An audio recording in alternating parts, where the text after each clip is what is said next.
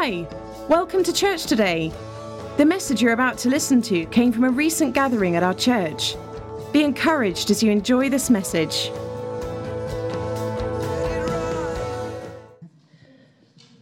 Hi everyone.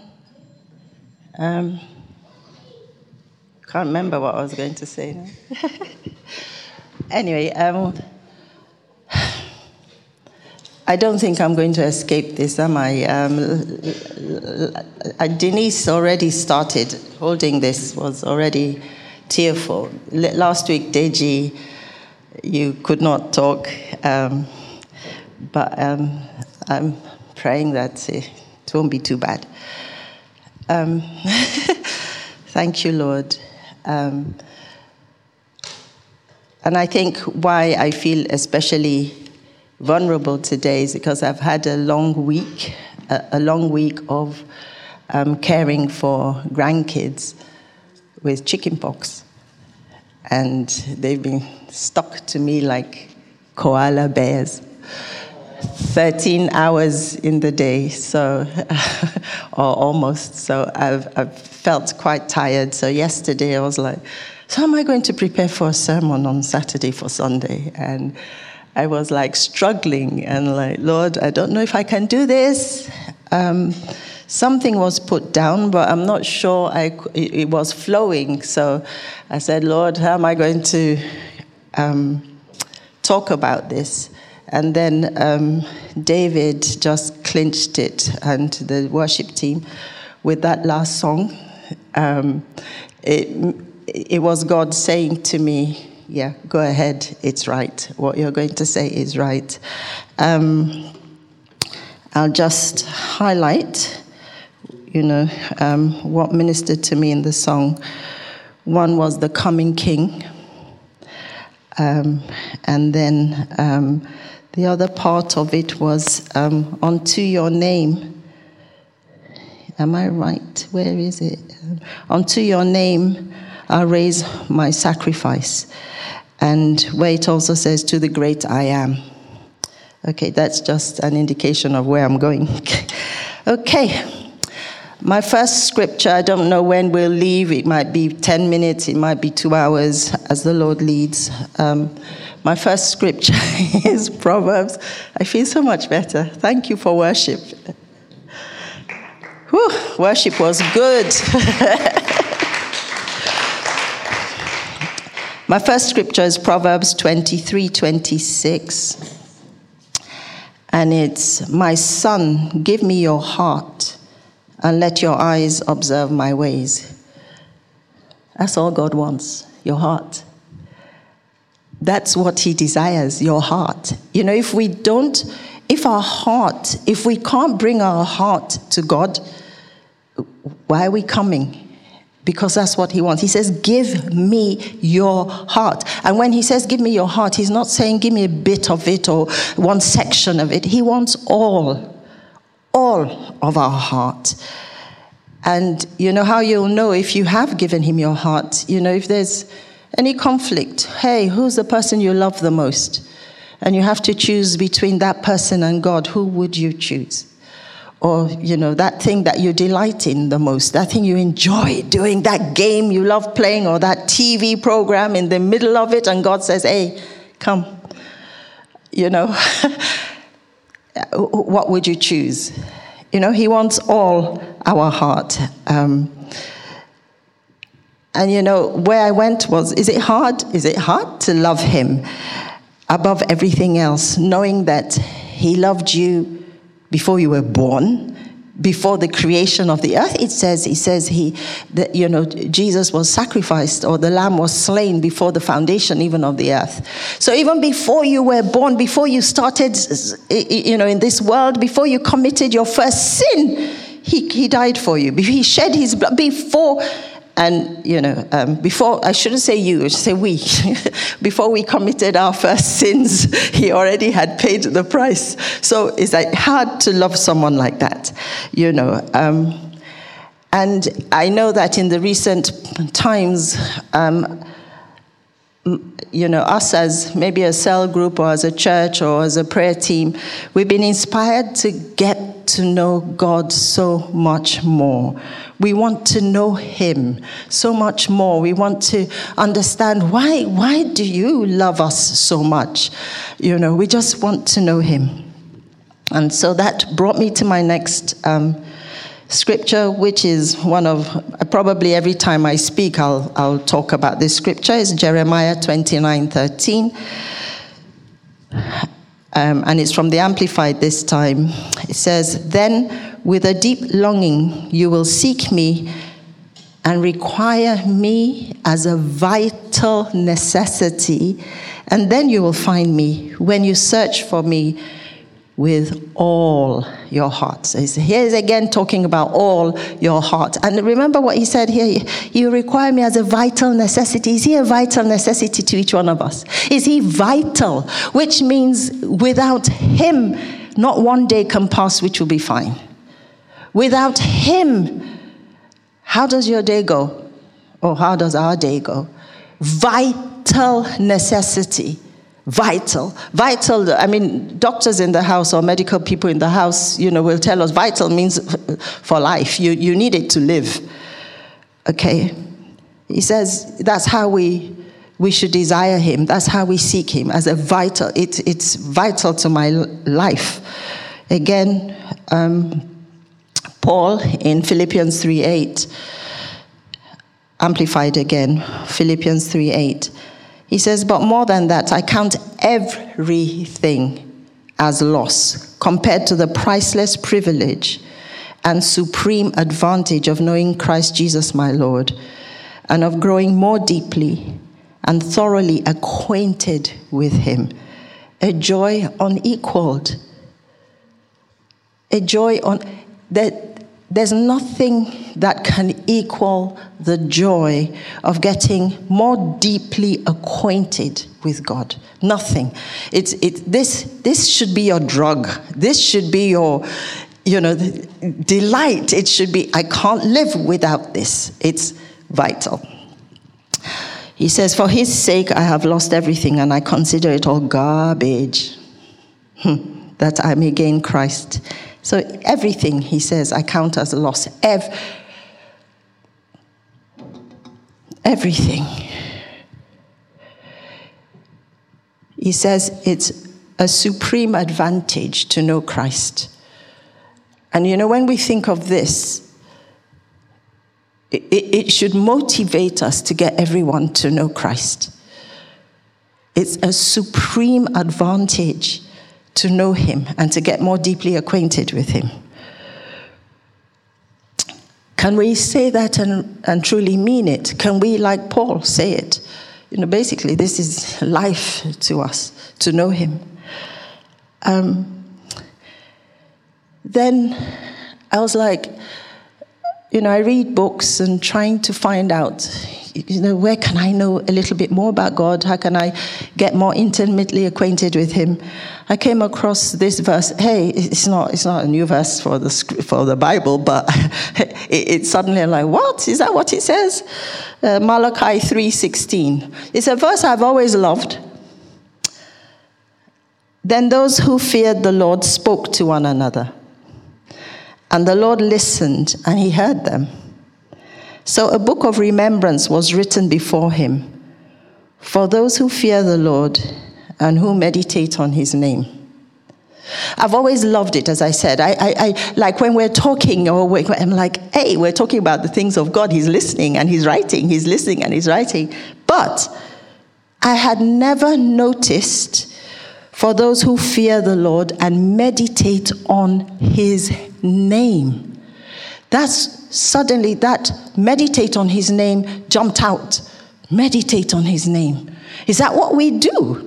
I mean, we're familiar with Joshua 1:8, which tells us, the book of the law should not depart from your mouth. You read, you meditate on it day and night. Be careful to do everything in it. You'll make your way prosperous and you'll succeed. But I'd never noticed meditate on his name. Okay. And then I'll also say this is one of the things the Lord is taking us through at the moment. It's Habakkuk 2:1. It says, I will keep watch to see what the Lord will say. The day it ministered to me, I was like, why didn't he say I will keep watch to hear what the Lord will say? He said to see. I'm not sure which version this is. But it's to see. It says to see what the Lord will say. I said, okay, so Lord, are you saying that when you speak, we should see it? Not just hear it, we should see it. So from then on, I began to, as I read scripture, I want to see it. I want to jump into it and see. Almost like put yourself in it. I'm there at this time. This is what is happening. What's happening? Let me look around and see what are the reactions that's going on in the middle of this scripture. So coming back to meditate on his name, and see what he's saying. One of the first scriptures that talked about his name was that came up to me was Proverbs 18:10. The name of the Lord is a strong tower. What do you see? Not what you hear. What do you see? The righteous run into it, they're safe. This became very exciting, So when you hear his name, and he says meditate on it, and combined with Habakkuk, it's like, okay, I'm going to see, not just hear. It's not going to be a sort of familiar thing. Oh, Lord is my strong tower. Your experience, it's almost like he takes you, and he's been doing that. I've been going on experiences, as it were, in the word, with seeing and hearing, and sort of it's coming alive, not just here. Okay, so yeah, the name of the Lord. What do you see? What do you see? The name of the Lord is a strong tower. What do you see?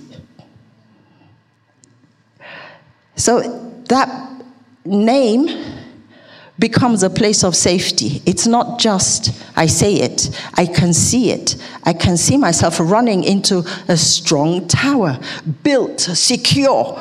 I'm in it. And what is it? It's his name. So God becomes a substance, if I can say it like that. And it's your shield, it's my shield, and it's my identity. That's where I am, that's who I am. I run into him, and I'm staying there. Okay. Then the next scripture that came up was Philippians 2, 9. I think this is 9 to 11. 9 to 11. It says, therefore God has so highly exalted him and given him that name that is above every other name, that at the name of Jesus, see it, at the name of Jesus, every knee shall bow, of those in heaven. Who's in heaven? Who's in heaven? Can you see the name of Jesus spoken in heaven? Can you see everyone falling? Elders, angels, cherubim, seraphim, the hosts. At the name of Jesus, every knee shall bow.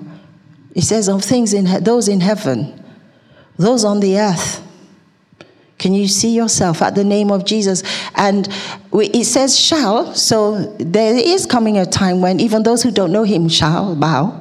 They shall bow at his name, but you see it. It's not just something you say anymore. You see it. You see it in your spirit. You see that the whole earth shall bow to Jesus.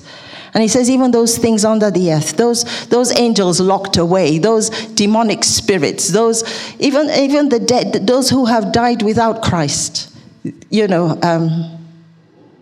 Unfortunately, there's nothing we can do about those who have gone without Christ, but there's a lot we can do about those who are still alive without Christ. And it's actually scary when you think of those under the earth, those who have gone whether they're the angels or humans who have died. Okay, so in going ahead, it means names matter. Names are not just, oh, you have a name. I mean, David loves his name, beloved. If names didn't matter, Jesus wouldn't have changed Peter's name, would he? It was Simon. And I checked up, Simon means like a reed or wavering. And he changed it from a reed that wavers in the wind to a rock. So, see it. If you were called Simon, what do you see yourself as? You'll see yourself as undecisive, not knowing what to do, not sure of myself, can't go anywhere, but your name becomes Peter. Who are you? Rock, steadfast. I know who I am. I stand my ground. I'm not afraid. I can stand. Jesus changed his name. What does your name mean? I don't know. I'm not asking you to change your name, but I began to think, and you know what? I'll say this. My name in Yoruba, I'm not Yoruba, but my father gave me a Yoruba name, Abiola, and that means born into wealth/joy. And I think, yeah, I like that. That's okay. But then I have adopted, if you can say it that way, the name Uma. And everyone now calls me Uma. Maybe not church, some people do, but out of church, everyone is Uma. And I gave myself that name. And it was when I was in uni, I had a friend who, she was a Muslim. And she got married before myself, and she had a son, and her son called her Uma. I loved it because she told me Uma meant mother in Arabic. And so when I had kids, I taught them to call me Uma. I loved it. And it's become my prophetic word because that's who I know God's called me to be, a mother. Not just to my kids, but just, to be able to nurture, to be able to cook. Anyway, so I changed it with that. At that time, I wasn't a Christian at that time, when I sort of changed my name to Uma. But I'm happy it's something I can stick with and stay with. The other person who comes to mind is Saul in Scripture. Saul means asked for. So maybe he was a baby that his parents asked for. But Paul means humble. So, okay, maybe he was asked for, who knows? And I think if we look through Saul and who he was as Saul, he was quite a proud person. I am this, I am that, and he thought, no, you can't come against my religion, I must kill them, anyone who's not, following what it should be. But you look what he became humble. So names matter. So the names of God matter. They are very significant. The names of God represent his nature and the very essence of who he is. They reveal aspects of his personality. So knowing his names helps us see what he's like, who he is, helps us understand him more. And when we know him by any of his names, there's such a reverence about it. And that would help us keep that commandment that says, do not take the name of the Lord thy God in vain. It will give you a different,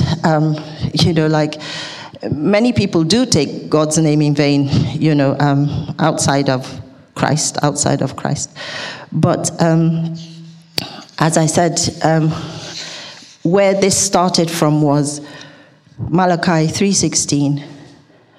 For those who fear the Lord and meditate on his name. Who are those who meditate on his name? Those who fear him. What does it mean to fear the Lord? To honor. him, to hold him in high esteem, to give him reverence. They understood he was worthy of high regard. They talked about him. In fact, I shouldn't speak about it in the past tense. That's what we should be doing. He's worthy of high regard. We should be talking about him. And I can imagine, like, even in our talking about him, we want to share experiences. What did you experience with the Lord this morning? Remember, we've come past, are you having a secret place time? We're past that now. We all are doing that now, I believe. So, it's like, this also came out of one of my times. So it's like, what did the Lord show you today? You should be like this with your answer. What? Because you should be there every day, whether it's morning, evening, afternoon, but you should be in that secret place with the Lord every day. I tell you, if you miss, I've missed days. It's not the same.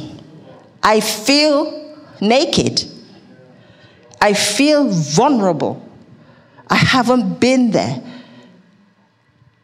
So again, if we haven't established that, you do that today. Start now. And don't miss it. So we can share what happened in your time with the Lord today? What happened in my time? So we can share experiences. And remember, when we're sharing, He's listening. He's listening to our conversations. He's listening to us talking about Him. And He's keeping a book of remembrance for those who meditate on His name, for those who share. So He's writing it down. He's excited. They're talking about me.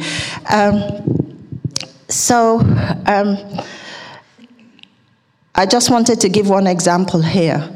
Say, if we're to meditate on the names of God, let's just take one name, and the name I chose was Jehovah Sabaoth, the Lord God of hosts. Jehovah Sabaoth, the Lord God of hosts. What picture comes to your mind? What do you see? Remember, we're learning to see. What do you see? An army with God over it, yes. Generally, yeah, because Lord God of hosts, yeah. Funny, this is what I wrote. Do you see the Lord leading a host of heavenly beings into war? So, yes. Okay, what scriptures would it bring to mind? The first scripture that I thought of was Elijah and Elisha. Do you remember when, sorry, not Elijah and Elisha, Elisha and his servant, where, they were surrounded, where the enemy was surrounding them, and, the servant was like, oh gosh, what are we going to do? And Elisha says, open his eyes, Lord. And he saw the hosts surrounding them.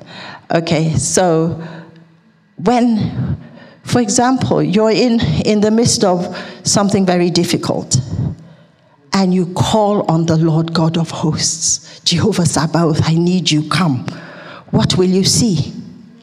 What will you see? You have a scripture as reference. Elisha knew who he was. Elisha knew. He says, open his eyes, because he could see. The Lord is teaching us to see in the Spirit. He's teaching us to see. You will see heavenly hosts when you need to see heavenly hosts, because that's what he referenced when he talked about Jehovah Sabaoth. The other scripture that actually came to mind was Joshua 5:13 to 15.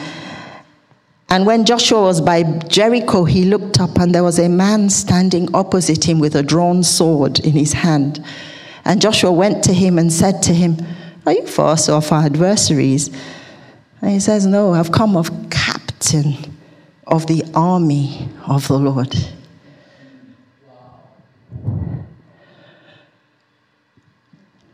Do you need help at any time? Have you ever been in a situation? Do you know what? I was listening to one of Rig Nation, long time ago, interviews.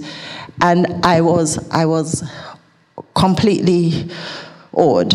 There's this guy, I actually have forgotten his name now. I can't remember who his name, but he was at one time, he was one of the gang leaders in South London somewhere. I'm not sure which area. And he told his story of how he got into gangs. He had no choice because he was in an area where he was being bullied. If he reported, he got bullied more, so he had to learn to defend himself. Anyway, he rose up to be a gang leader, and then he met Jesus. And okay, so this wasn't his life anymore. So he started going to church, but he knew his life was in danger. He knew that. And, there was this day I'll cut it very short. There was this day he was in church. And while he was sitting there, when he looked back, he saw somebody from the other gang who had come in. And I was like, so this is where you are. As if we're waiting for you outside. You're dead today. So he was like, oh my goodness. So he said, what am I going to do? He called his own friends, people in his gang. And he called them. He says, there's going to be trouble outside. This is where I am. I'm in church. I'm soon going to leave. So he looked around church. What could he have? He saw a bottle. He broke a bottle.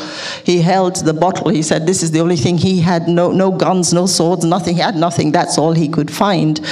And then, so cut a long story short, he went outside and he could see them.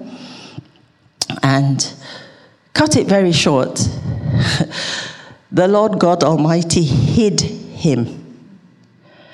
I don't know who he called upon. I don't know if he says, the Lord is a safe tower for me, or the Lord is my refuge, or the Jehovah Sabaoth.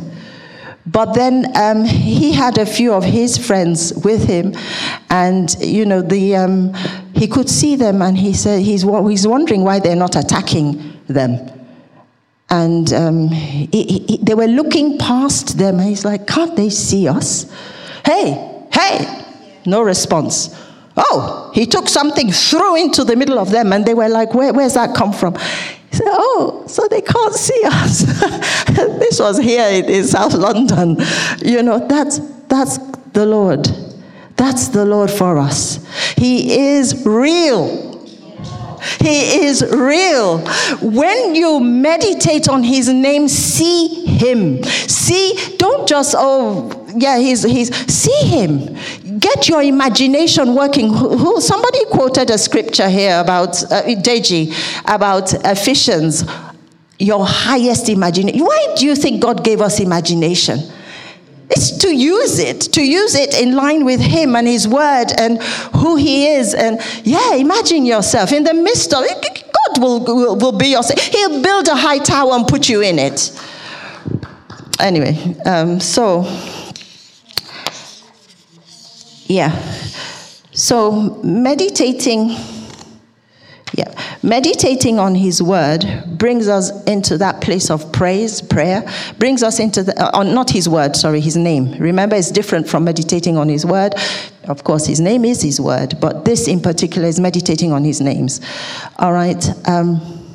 And already, it just leads you into prayer. It just leads you into praise. It just gives you that confidence that you need. And you know that you're sure that wherever you are, wherever you go, all you need to know is one of his names. And he's there for you. And he also says in John 14:13, whatever you ask in my name, I will do it.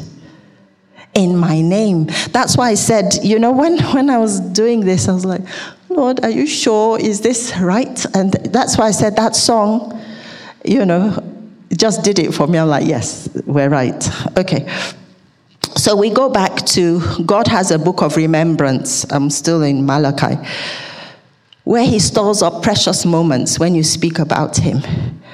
All right. And it's a two-way affair. Okay, you're talking about him, aren't you? You're talking like, hey, look what I found about him. You're talking, hey, Deji, what did you hear this morning? This is what he's... And then he's writing it all down. He has a book of remembrance. And we know that he does.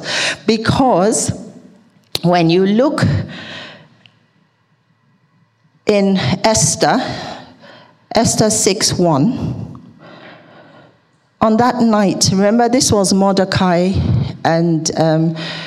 when Haman wanted Mordecai killed, and, not just Mordecai, all the Jews, and it was like, what's going to happen now? What happened? On that night, the king could not sleep. So he ordered that the book of records and memorable deeds be brought, and they were read before him. And as they read this, Mordecai was remembered. All right, so when God says he has a book of remembrance, and he hears you talk and it's delighting, it's there.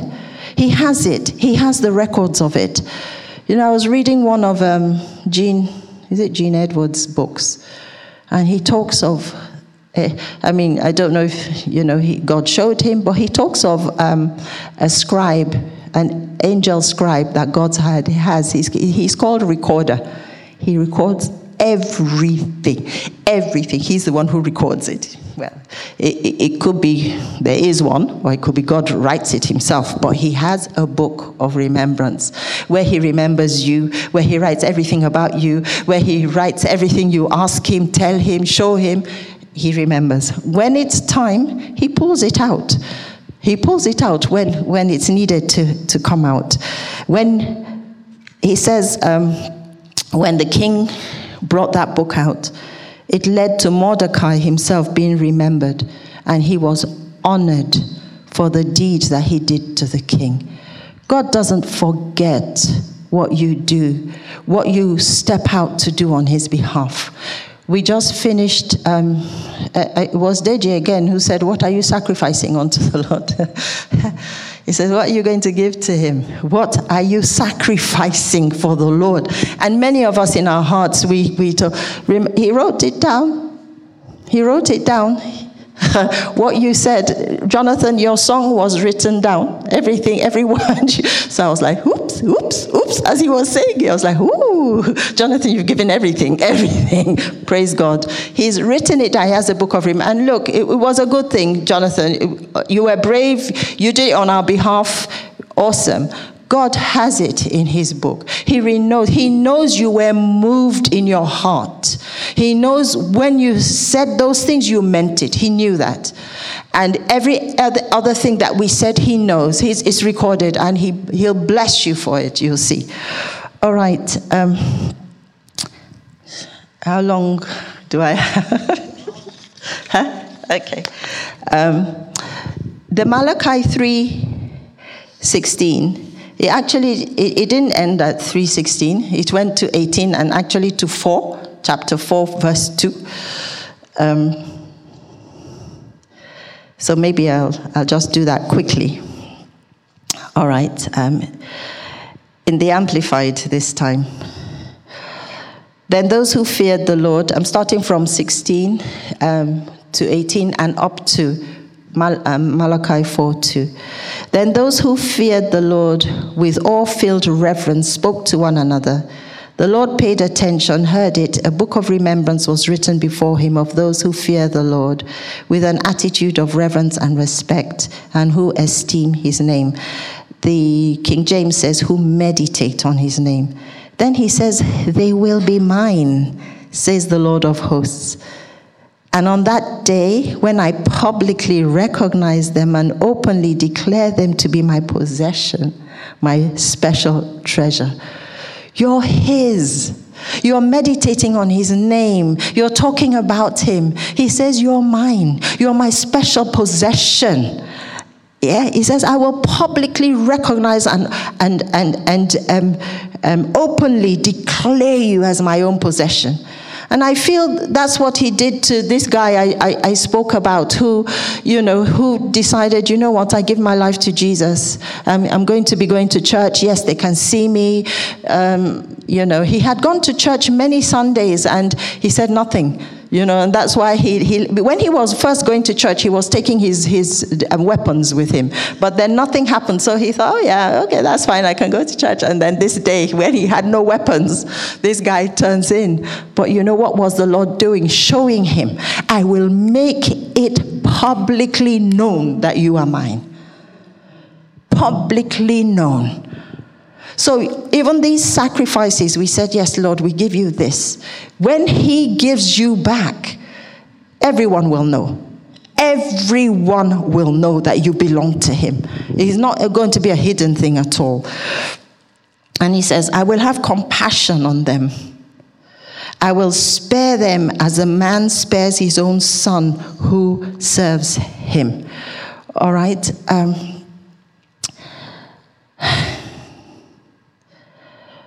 We do have a relationship with God, and we put value on that relationship with him.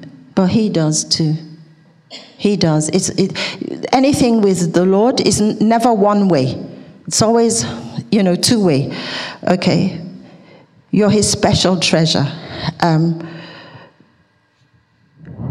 I will have compassion. I will spare them. He promises to protect us. Anyone who meditates on his name is like a father. A good father always takes care of his children.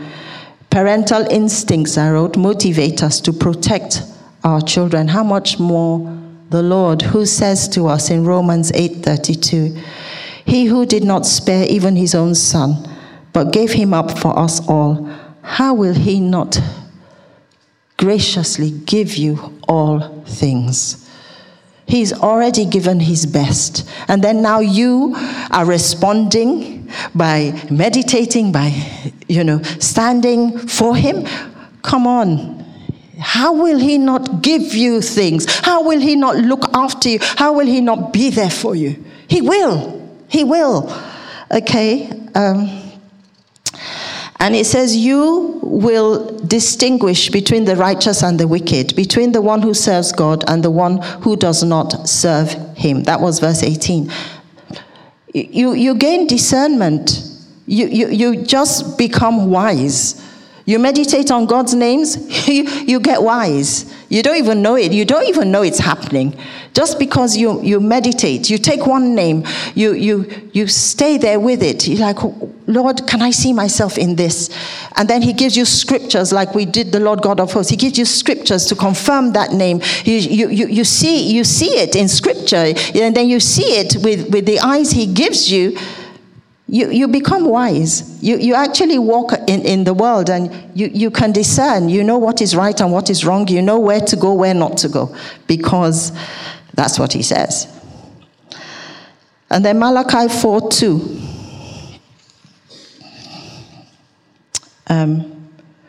Malachi 4:2. But to you, okay, I think mine is King James. But to you who fear my name, the Son of Righteousness will arise with healing in his wings.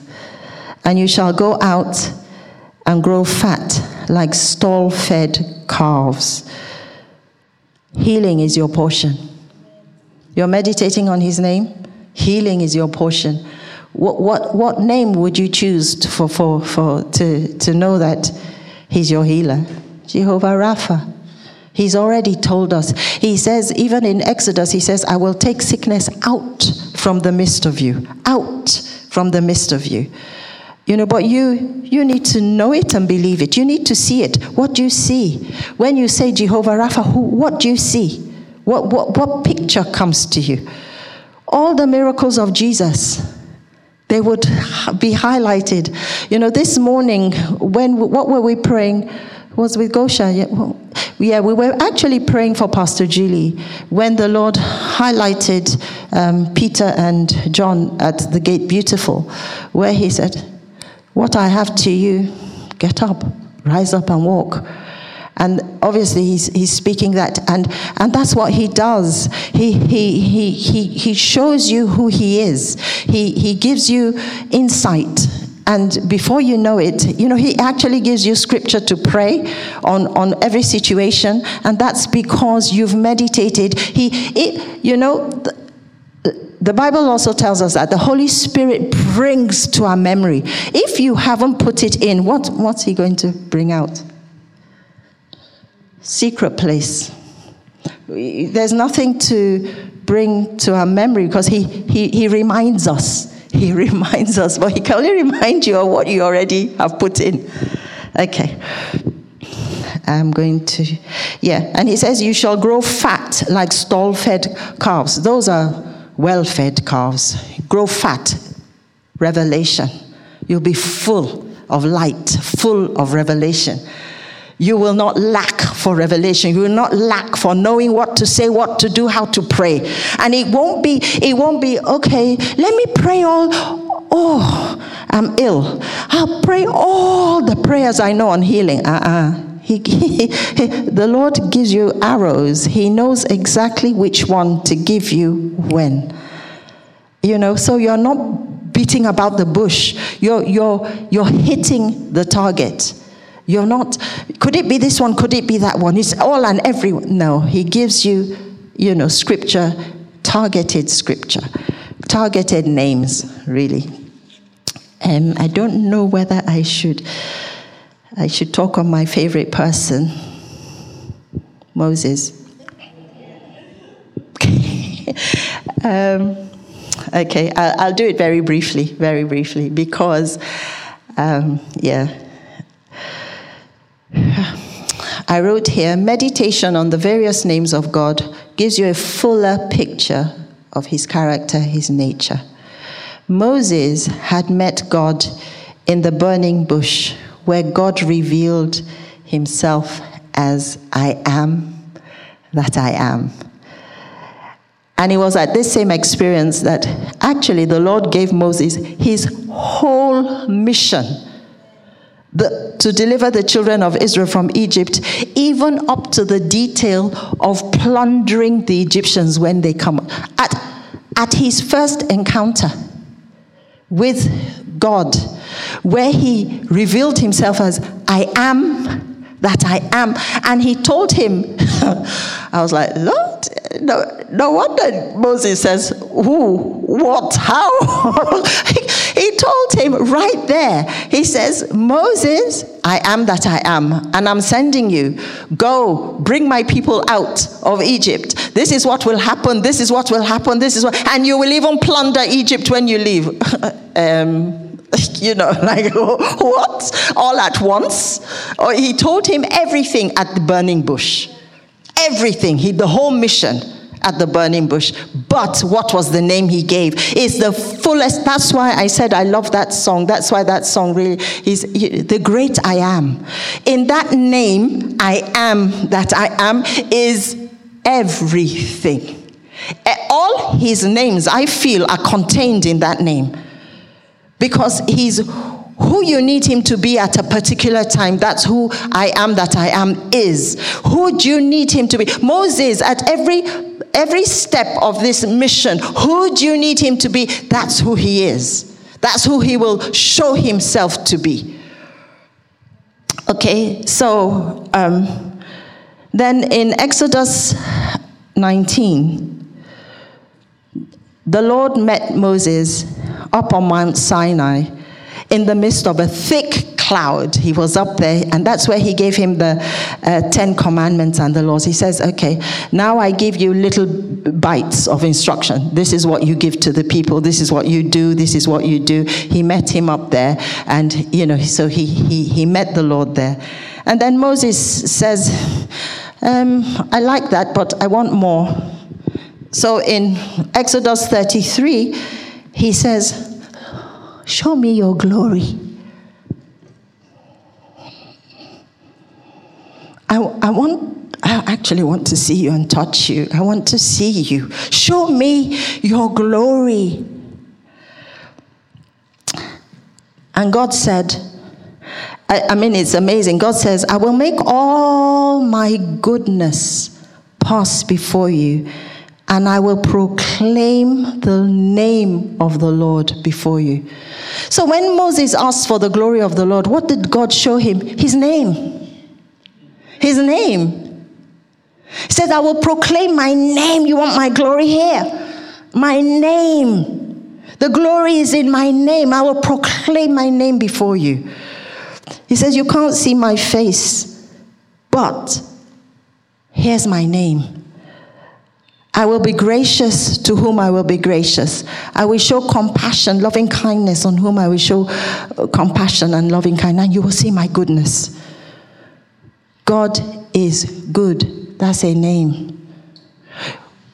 It was his name that won the battle for Jehoshaphat. Lord, you are good. That was the name he gave to Moses. And your mercies endure forever. And what happened? In his name alone, the battle was won. They didn't fight one person in that battle. They didn't. It was just his name. They proclaimed his name, who he was. And the battle was won. So, I'm rushing. I'm going to almost stop. So, meditating on the names of God is a significant way of gaining insight into who he is, and actually for stretching our faith. And as I said, he says, see it. Don't just, oh yeah, I know the name. I actually tried to find out how many names. There were over 1,000 names.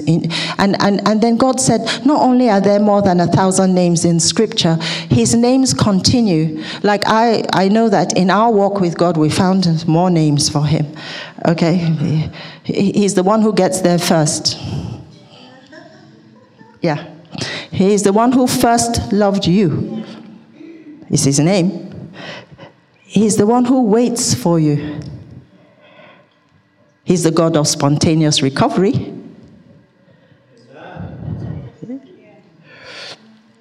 Yeah. He'll every time he reveals himself to you, it's his name. It's his name. That's who he is. His name is his nature. His name is who he is. So, yeah. I wish Annie was here. Annie, she loved to call God Hashem. There's some unusual names that they're not as familiar as others, in Scripture. Hashem is the way the Israelites, the Jews, that's their...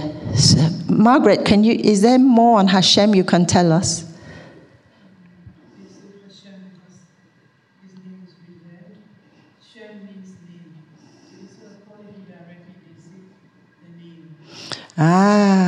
That's what it means. Because I know Annie used to call him Hashem, and it had a lovely sound. I didn't really fully know the meaning, but I knew, instead of calling his name, they say the name, and that's Hashem, because they're giving him reverence. Okay. And there's some unfamiliar, when I say unfamiliar, we know them in English, but we may not know them in Hebrew. Jehovah Mephalti, the Lord my deliverer. What do you see? Jehovah Mephalti, the Lord my deliverer. What do you see? What do you see? The Lord my deliverer. What do you see? Remember, we're going to be looking, we're going to be seeing, we're going to stop and see, not just hear anymore. We're going to see. He will show you. Obviously, the Lord. The first thing that comes to me is him delivering the Israelites out of Egypt. And what a mighty deliverance that was. When I say see as well, you'll find that he'll actually refer to scriptures as well. But there'll also be incidences in your life. He did it yesterday. I was just sharing with, I think it was Jenny this morning, about, somebody in my other prayer group who nearly had a fatal accident on one of the major highways. And the way the car spun and stopped, obviously Jehovah Mephalti was there. Anyway, I will almost stop here. There's some other names. There's the names I had. There's too much to do. I'll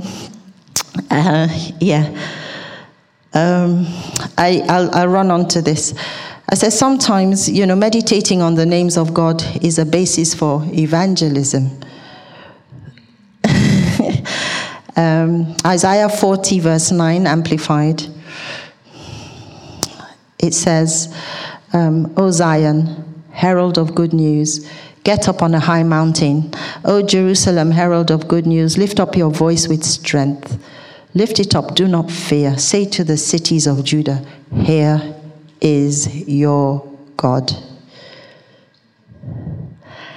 Okay, and that's saying, without any, no mincing of words, here is your God. Give them the good news that God's come to save. And obviously in the New Testament, we hear John 12:32 is Jesus. And when I am lifted up from the earth, I will draw all people unto myself. Okay, so his name, when we lift up the name of the Lord, he draws people unto himself. When he's lifted up, the nations begin to see him. The nations see him, and he comes to save cities. He comes to save nations.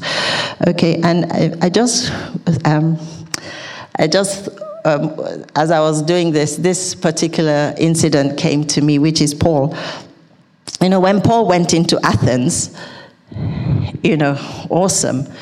He was actually almost going to be beaten up and killed probably. And he suddenly turned their worship they had statues and everything. There was one they wrote to the unknown God. He said, let me tell you who that unknown God is. He turned it around. The unknown God got a name, and the name of the unknown God was Jesus. He lifted up the name of Jesus, and that was in Acts 17, and he turned people to begin to see Jesus as the unknown God, even in Athens. Okay, I'm going to stop at this place because there's. I think we've got an idea of where the Lord was basically going. Thank you, with this. And what he's saying is, meditate on my names. When you come across my name, meditate on it. Don't rush over it. Oh, I know that name. Stop. Meditate. Lord, show me. Help me experience. Help me see. What are you saying about your name? Let it become a reality. And you'll find that it becomes part of you. It is etched into you. It's you. It's, I don't know if I'm correct in saying that it makes... Okay, the Lord has reminded me. Yeah, it makes you one with the Lord.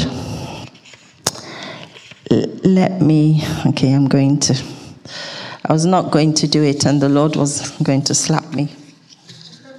Not slap. It's not slap, literally, but when I finished writing it all, and I thought, okay, Lord, I'm not sure, but I've written this, and I wrote it yesterday, and I felt I didn't have enough time, because normally I'd like to have a few days write it and all.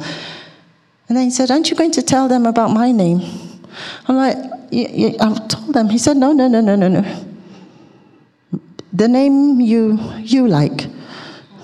I'm like, yeah.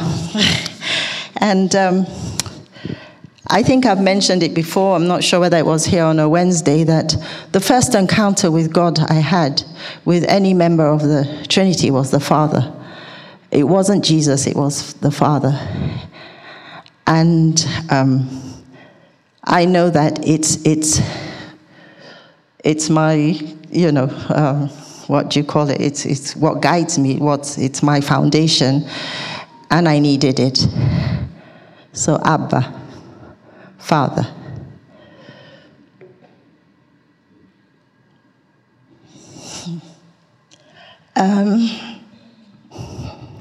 It's such a special name.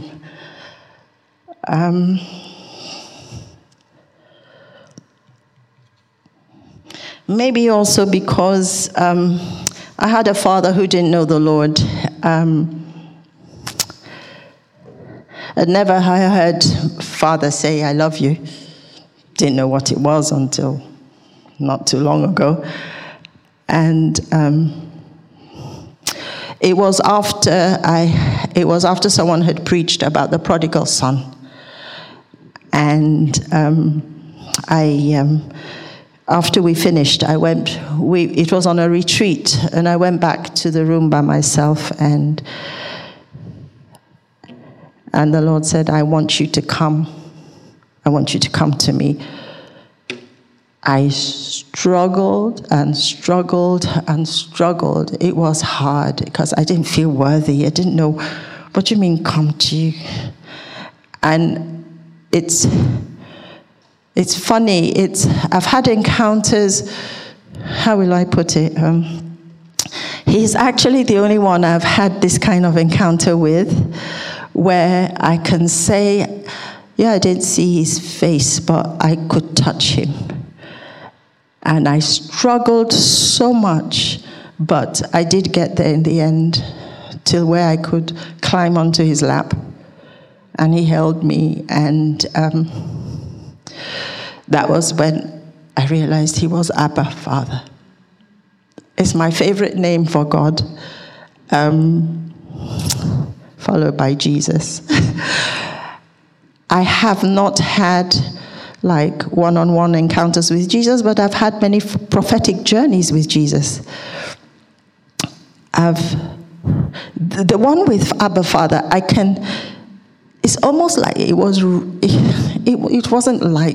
real. With Jesus, I can say that there have been prophetic, he's like taken me here and taken me there, and we're going together and we're talking, but it was different.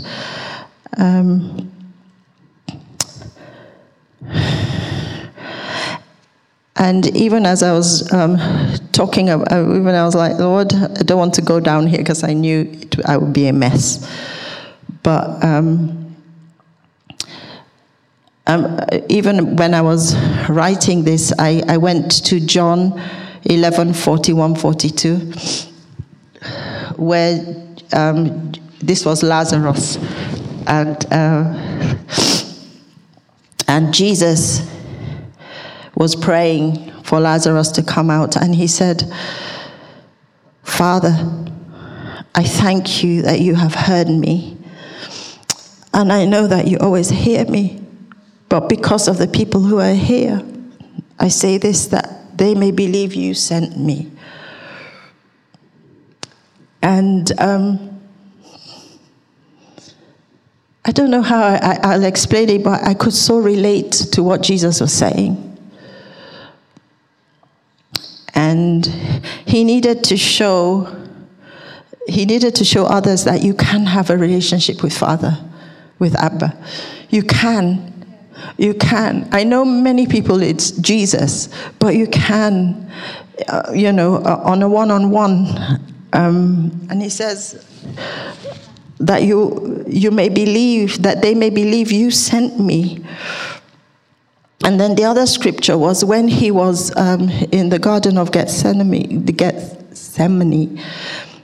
in Mark 14:36, and he said, Abba, Father, all things are possible for you. Take this cup away from me, nevertheless, not what I will, but what you will. He called on Abba, but still was willing to do what Abba wanted. And that's always been so precious, that relationship that he and Father had. Because Jesus would never do anything or say anything or go anywhere without Abba having asked him to do it or directing him to do it. And that's what it should be for us. And of course, the other Abba scripture is the Romans one, which gives you that identity. You are a child. Abba is your Father. He is. That's why Jesus came. He came to reconcile us to Father. And Galatians 4:6 is the Holy Spirit that gives you the enablement to say Abba to Father. So in Abba, even in reaching Abba, Jesus and the Holy Spirit have to be involved. But then he is Abba Father. He is. maybe I turn to Mike and say, what's it like being a father? What feelings do you have for your kids? How do you want to see them? What's the best you would love for your kids? And yet, Abba Father surpasses all of that. His love is just blows me away. And every time I'm upset, I run back to my encounter with him and I'm coming to sit on you.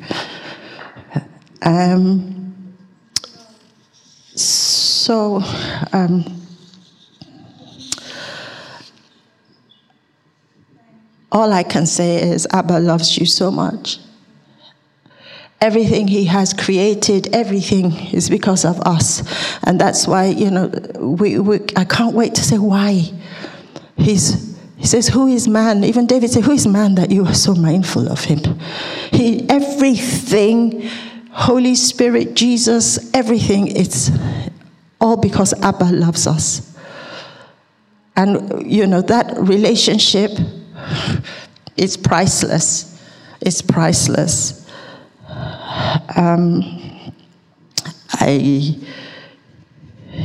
His love is, when it says in John, God is love, he is. He certainly is. He is.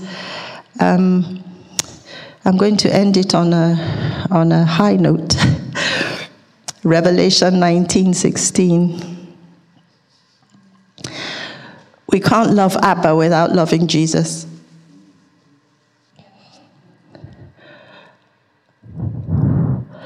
And on his robe and on his thigh, he has a name. King of Kings, Lord of Lords. What rejoicing it is going to be on that day when we finally, I'm not even saying when we die, when we, at the end, when we see him in his full regalia, in his full position, in his full place of honor as King of Kings and Lord of Lords. He made it all possible. So, what do you see? King of Kings, Lord of Lords. How do you see him? What glory? And you know what? I see Abba as Jesus, he'd stay in the background and let Jesus take the glory. Because that's who he is. I want to pray. Abba, Father, thank you. Thank you for your amazing love, Lord. Thank you so much for Jesus. Thank you for paying the price that we can have a relationship with you and call you Abba. And I pray, Lord, my prayer is that each one of us will pursue that relationship. It's available. You're just waiting for us to come. You're waiting for us to desire you as much as you desire us. And so I pray, Holy Spirit, that it's you. I pray that you would, activate, you would inspire, you would remind, you would draw people into that place. Holy Spirit, as you did, you did it for me. And I know it was you, Holy Spirit, who brought me to that place. So I ask you to do it for each and every one of us here, that we would sit on the lap of Abba Father, that we would fully understand that love, that amazing love. Doesn't change, it's beautiful. And that we would, as it says in Malachi 3:16, that we would meditate on your names, that we would not just read, but we would allow you to show us. We would allow you to give us the experience of that name through scripture or through you speaking, through you showing in any way that you desire. So we honor you in our midst, Abba Father. Jesus, thank you. Lord Jesus, thank you. We call you King of Kings and Lord of Lords. That's who you are. Indeed, you have earned a name that's above every other name. And we willingly bow our knee and call you Lord. So be honored, be glorified. And Holy Spirit, you do not like the limelight, but we honor you in our midst today. Even for this word today, I was writing it couldn't have been me, it was you. You're the greatest teacher, the greatest helper, the one who shows us, the one who leads us. Thank you, Holy Spirit. I remember Anne Billingham, she calls you Lord Holy Spirit. And you're awesome. We thank you. We give you all the honor and the praise that you are due. In Jesus' precious name. Amen. We believe you've really enjoyed this message. For further information, visit www.commonwealthchurch.org and feel free to join us on any Sunday.